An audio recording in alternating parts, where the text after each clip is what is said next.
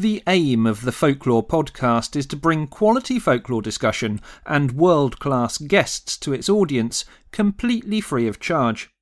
As such, we do not carry adverts and do not accept sponsorship. You tell us you prefer it this way. In return, we rely on your support to continue making episodes of the podcast. Without it, we cannot keep going. If you enjoy the Folklore Podcast, please consider clicking the donate button at thefolklorepodcast.com or signing up for a small monthly contribution in return for exclusive content and rewards at www.patreon.com/thefolklorepodcast. If you cannot help in this way, please share our episodes on social media and leave positive reviews for the podcast in your app of choice. It is greatly appreciated. Thank you. Enjoy the episode.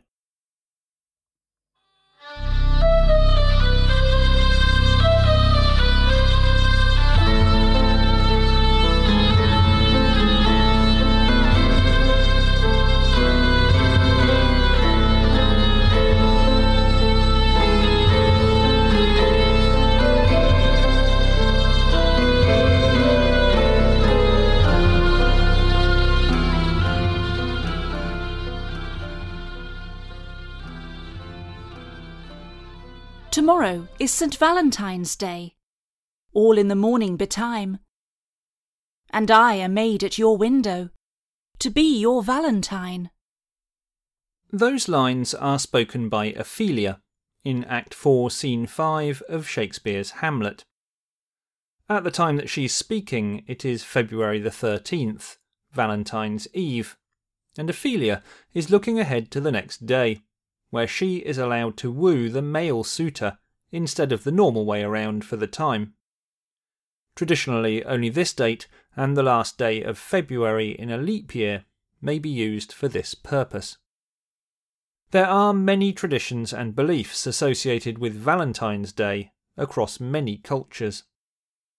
I'm Mark Norman, folklore researcher and author, and today on the Folklore Podcast, we look at this romantic time of year, beginning with its non-romantic origins.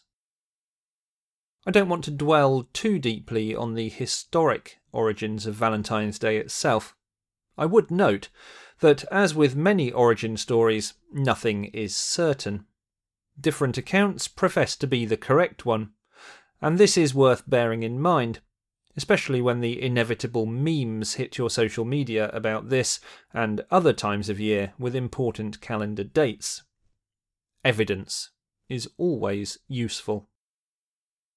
Folklorist Jacqueline Simpson suggests that the actual dating of February the 14th emerged in medieval times, and most likely in Europe. It was here at this point that it was decided that birds began mating in mid-February, and the 14th was settled on as the first day that this happened. We can perhaps see a very tenuous link to the romantic elements of the modern Valentine's Day. Nobody knows why that particular date was chosen, but it is the case also that in Slovenia it's said to be the first day of spring. Relating to this belief regarding mating birds, it is worth noting that one of the edible gifts that was common to give for Valentine's Day in the medieval period was the quail egg. It was common practice in this period of history to assign a saint's day to any date of significance in the calendar year. February the 14th could be dedicated to either of two Roman martyrs who are both called Valentinus. Neither of these has any connection to ideas of love.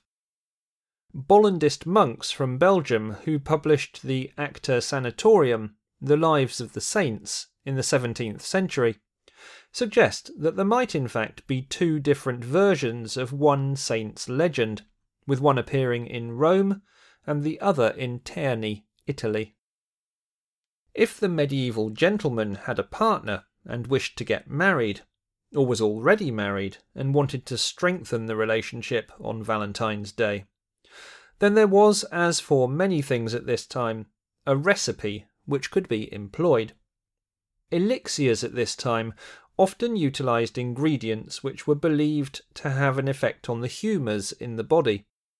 One medieval love potion included musk and myrtle, along with garlic and onions. If that doesn't sound to your taste, then another, dating from the 16th century, was made by squashing earthworms into leeks, the whole then being eaten.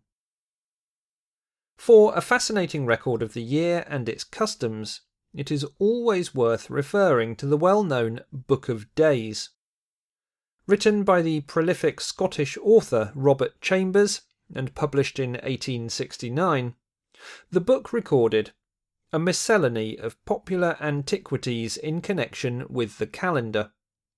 At the time, it was a useful almanac. Now, it is an interesting snapshot into our past and a valuable point of reference for a folklorist or social historian. Chambers' Book of Days starts its section on St. Valentine's Day with the following observation. Valentine's Day is now almost everywhere a much degenerated festival, the only observance of any note consisting merely of the sending of jocular anonymous letters to parties whom one wishes to quiz, and this confined very much to the humbler classes. In the early 1700s, a much more ancient custom was recorded, where maids and bachelors would gather together on the eve of February the 14th. They would write their names on small billets, which were then mixed up and exchanged. The men would then provide treats and entertainment for the girl whose billet they received. These names would be worn for the next few days, pinned to the chest or sleeve. This might perhaps have been done in the same way that medieval knights tied a handkerchief from a lady whose honour they were defending in a joust around their arm. This practice gives us the origin of the phrase, "wear your heart on your sleeve." Samuel Pepys's diary records as early as 1660 a Valentine's party he attended for friends and family, where names were written on pieces of paper and lots drawn in this way. He also notes the custom of the first person being seen on February the 14th being one's intended Valentine. In 1662, he writes that his wife covered her eyes to avoid seeing workmen at their home on this date. When Shakespeare had Titania, the queen of the fairies, wake and fall in love with Nick Bottom the weaver, who had been enchanted with the head of an ass, it is this piece of Valentine folklore which he was drawing from. The jocular anonymous letters to which Robert Chambers is referring in his writing are, of course, the early Valentine's card. The first commercially produced cards appeared around the year 1840, and would have been at the height of their popularity when the Book of Days was published. In the United Kingdom, they had almost died out by the 1890s, but they continued to be popular in the United States. The end of the Second World War brought about a resurgence in the United Kingdom. This was probably inspired by US servicemen who would have been stationed here at the time. As well as recording important historical notes on the calendar year and its events and customs, Chambers would sometimes include traditional beliefs or practices regarding the significant dates that he was discussing. With Valentine's Day, he didn't get much further than the drawing of names on paper slips, which I've already mentioned. But there is a plethora of wonderful old folklore around this time of year, and I've collected a number of examples for you to enjoy. In my area of the southwest United Kingdom, boys and girls would often go to the local church porch at 12:30 p.m. on Valentine's Eve. As the clock struck, they would run home, dropping hempseed and reciting a rhyme. The spirit of their intended partner was said to appear, wearing a shroud and raking up the seeds. Interestingly, a similar practice also involving a hemp seed rhyme is found recorded in the county of Derbyshire, further north in the UK. There, a girl went to the churchyard at midnight, and when the clock struck, she began running around the church 12 times. While she did this, she would say, "I sow hemp seed I sow. He that loves me best, come after me and mow." On the last circuit of the church, the image of her lover was believed to appear and follow her. Important calendar dates often had divination customs attached to them. If a girl wanted to know if she would be wed in the coming year, then she should look through the keyhole of her front door at this time. If she caught sight of a hen and a cockbird together, then the answer was yes. If she then wanted to know who the groom would be, then there was a method she could employ for this too. She should write the letters of the alphabet on pieces of paper and float them in a bowl of water. After this, she should place a pair of shoes in front of the bowl in the shape of a T. After reciting a verse and moving the shoes 3 times, some of the letters would be found face up in the bowl in the morning. These would signify the initials of the man. A simpler method was to sleep with yarrow under the pillow. The first man seen when she left the house the next day would be her betrothed. You may not, of course, want to get married at all. If this was the case, then an easy way of avoiding it was to pick a snowdrop before February the 14th. You would then stay single for the rest of the year. Folklore collector Ethel Rudkin recorded a similar divination custom at Gainsborough in Lincolnshire in the 1930s to the example of yarrow on the pillow. In this case, the plant of choice was bay.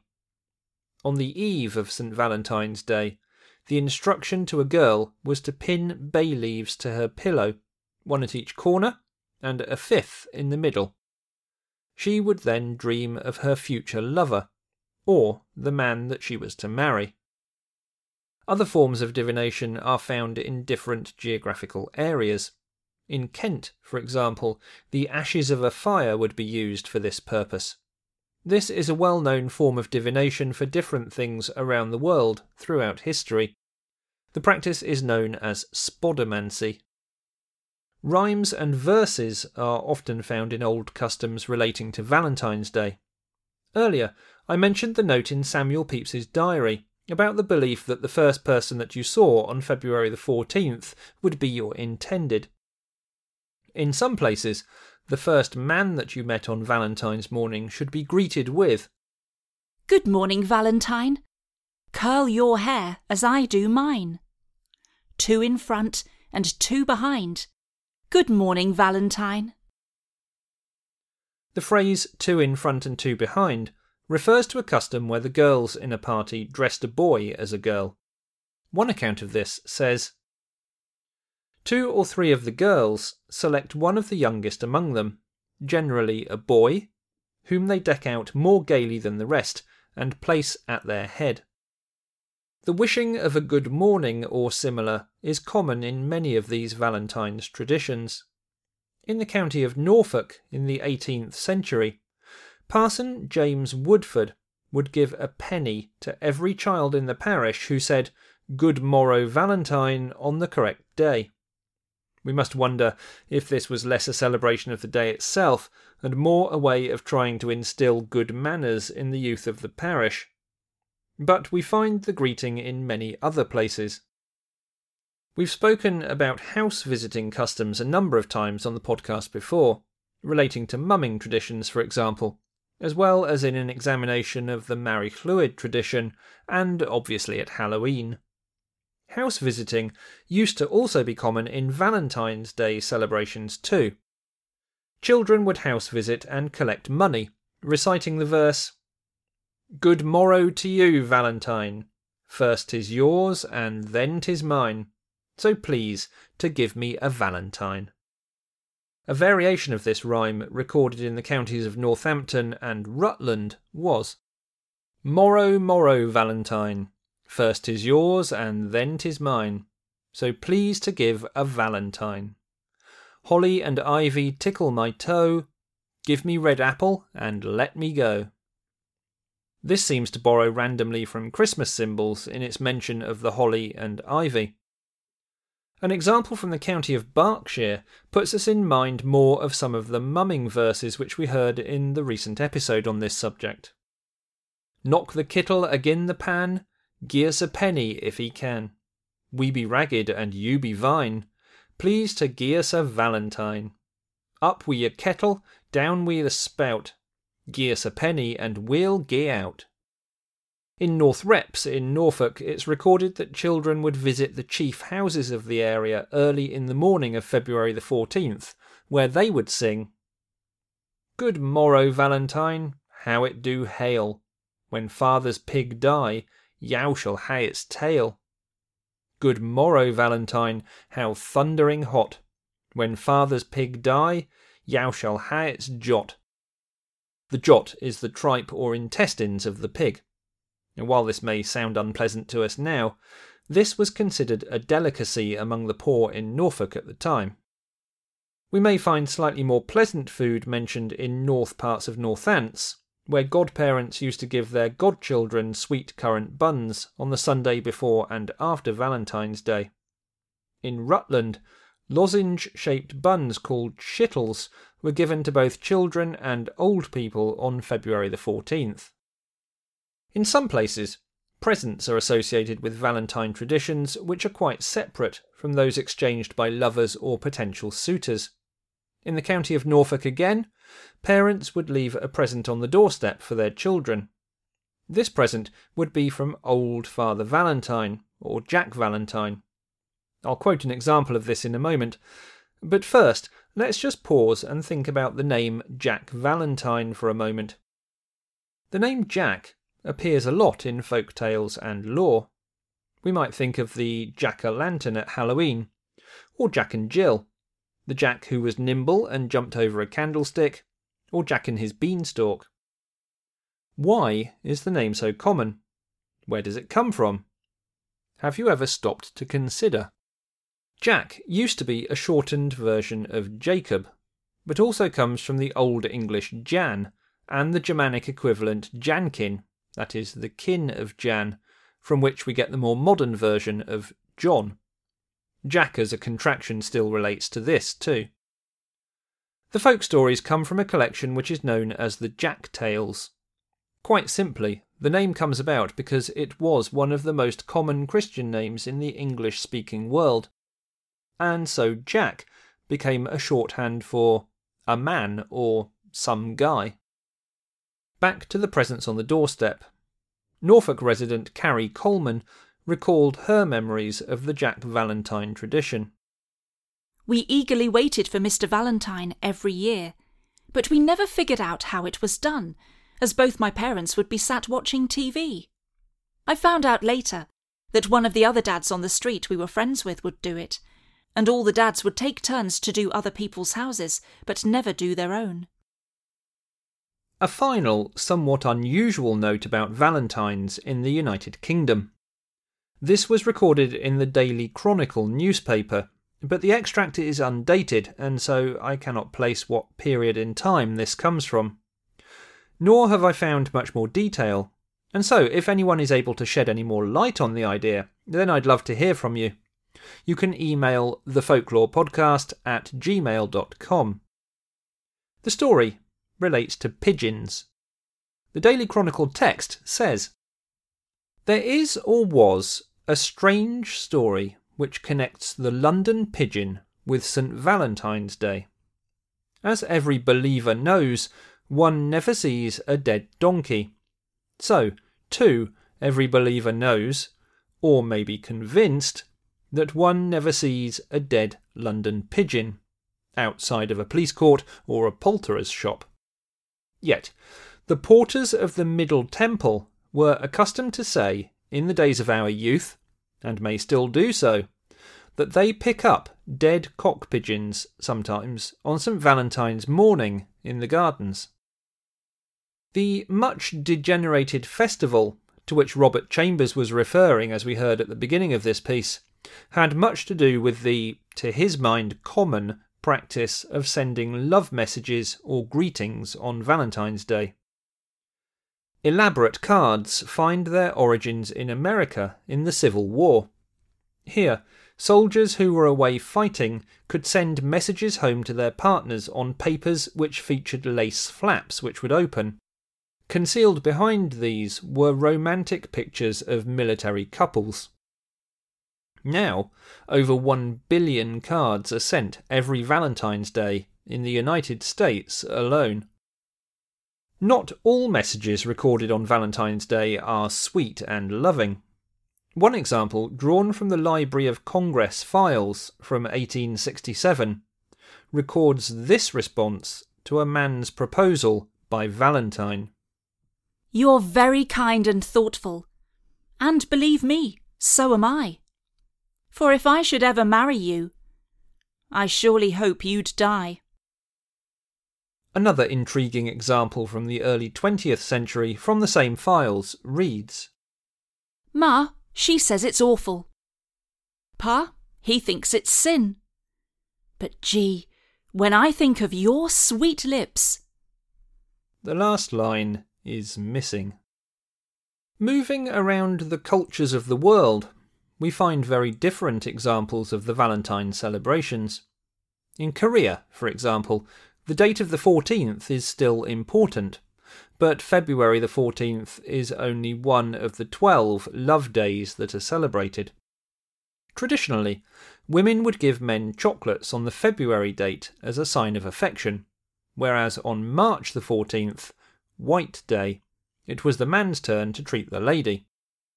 As with many traditions, retail has been slowly chipping away at this, and now targets both men and women on both dates. Of course, not everyone will have a partner, in which case the April date, Black Day, is better suited. On April the 14th, single people who did not receive a gift in the previous months are supposed to meet up with others in the same position to eat black noodles, although young people in Korea deny that this is actually the case for the most part. The other monthly days of celebration for Korean couples are, running from May to January, Rose Day, Kiss Day, Silver Day, Green Day, Photo Day, Wine Day, Movie Day, and Hug Day. Some February the 14th celebrations in other countries centre more around food and drink. One example is Ghana, where up until the end of the 20th century, Valentine celebrations were not particularly a feature of the culture at all. This began to change after the Millennium celebrations, when the Western world began to become better known to the Ghanaians. Gradually, Valentine parties and other traditions began to creep in, and in 2007, the government recognised this and realised that there was economic potential to be had. They therefore pronounced February the 14th as National Chocolate Day. Ghana is one of the largest cocoa-producing countries in the world, and this was an ideal chance to promote this fact. Until this time, the increasing popularity of Valentine's Day in Ghana had been frowned upon by the church, who saw it as unnecessarily promiscuous. But there was now a more acceptable angle on which to focus. As the churches began to organise more events themselves around the chocolate theme of the day, it grew in popularity, and is now an important part of the calendar year in Ghana. In Bulgaria, Valentine's Day is also celebrated on February the 14th, but it also includes a lot of wine rather than chocolate. This is because it shares the date with an older and more traditional celebration, that of Trifon Zaratzen. Saint Trifon is a martyred saint who has many similarities with the Valentinus stories from the Roman period, which we have already mentioned. Born in Phrygia, the point of origin of wine, which leads to Trifon Zaratzen being the day of winemakers, he was a healer who famously cured the daughter of Roman Emperor Gordian III. Although lauded for this at the time, the following emperor, Trajan Decius, was not so pleased. He persecuted Christians, including Tryphon, who died by his sword in the year 248 AD. In the modern day, many couples will favour Valentine's Day celebrations, whereas those who do not have partners or who don't take the romantic approach favour the older customs associated with Tryphon's Day, which is a religious holiday. In the old celebrations, the men of the village take food and wine to the vineyard and perform a fertility ritual, which is not unlike the wassailing traditions which we've discussed in an earlier episode of the podcast. Following this, one man is chosen to be king of the vineyard and is presented with wreaths to wear. He's taken by the other men, with musical accompaniment, to all the houses in the village where the womenfolk will present them with wine and a blessing. We can see a lot of similarities with other folk traditions in the whole of the Tryphon-Zaratzan custom. Romanian celebrations take place a few days later, on February the 24th, and are a coming together of Valentine's Day ideas and traditions associated with the beginning of spring. The Romanian title of their Valentine's Day, Dragobet, comes from a local deity who we in the West might compare with Cupid. On this day, young men and women would go out and pick flowers in the forests. These would later be used to make love potions. Those boys who found strawberry flowers were considered to be the most fortunate, as these had magical properties. They would make these into small bouquets, which they would place into the water which the girls used to wash their hair. Others would wash their faces with snow as a sign of good luck for the coming year, and in some villages blood rituals were even performed. Boys and girls would cut a small cross on their forearms, which they would press together to become blood brothers or sisters. Many other countries have their own individual takes on the celebration of love in both modern traditions and older ones. Not all of these take place around the common February the 14th date, but they occur throughout the year, and they're often based around older celebrations, such as some of those we've just looked at, rather than the modern, commercialised version, which we see so much today. Instead of the modern retail angle, maybe we should take a leaf out of Finland's book when it comes to Valentine's Day. Here, it is a celebration of friendship, and it is common to exchange greetings or gifts with your best friends. The ethos is more to show these people what they mean to you, an approach which can be very supportive and beneficial to anyone who is going through a difficult time. The world needs more of this sort of approach these days. Be nice to those you love. And to everyone else too. Verses in this podcast were read by Tracy Norman. Thanks for listening. See you next time. The Folklore Podcast is written and presented by me, Mark Norman. To find out more about my research and writing, visit www.facebook.com/MarkNormanFolklore or on Twitter with the handle @Mr_Mark_Norman. Research assistance is provided by Tracy Norman. Visit her website at www.tracynormanswitch.com to follow her historical research and projects. The Folklore Podcast will always be free to listen to and tries to avoid annoying advertising or sponsorship messages, but it cannot sustain itself. We are grateful for the support of all of our patrons who, for as little as $1 a month, earn themselves great rewards whilst ensuring our future. For more details, please visit www.patreon.com/thefolklorepodcast. If you cannot support us in this way, please share the episodes on your social media and leave positive reviews. This really helps the audience for the podcast to grow. Visit www.thefolklorepodcast.com for more episode and guest information, to buy from the web store, or to sign up for free newsletters or get in touch. The Folklore Podcast theme music was written and performed by Gurdy Bird. Thanks for listening.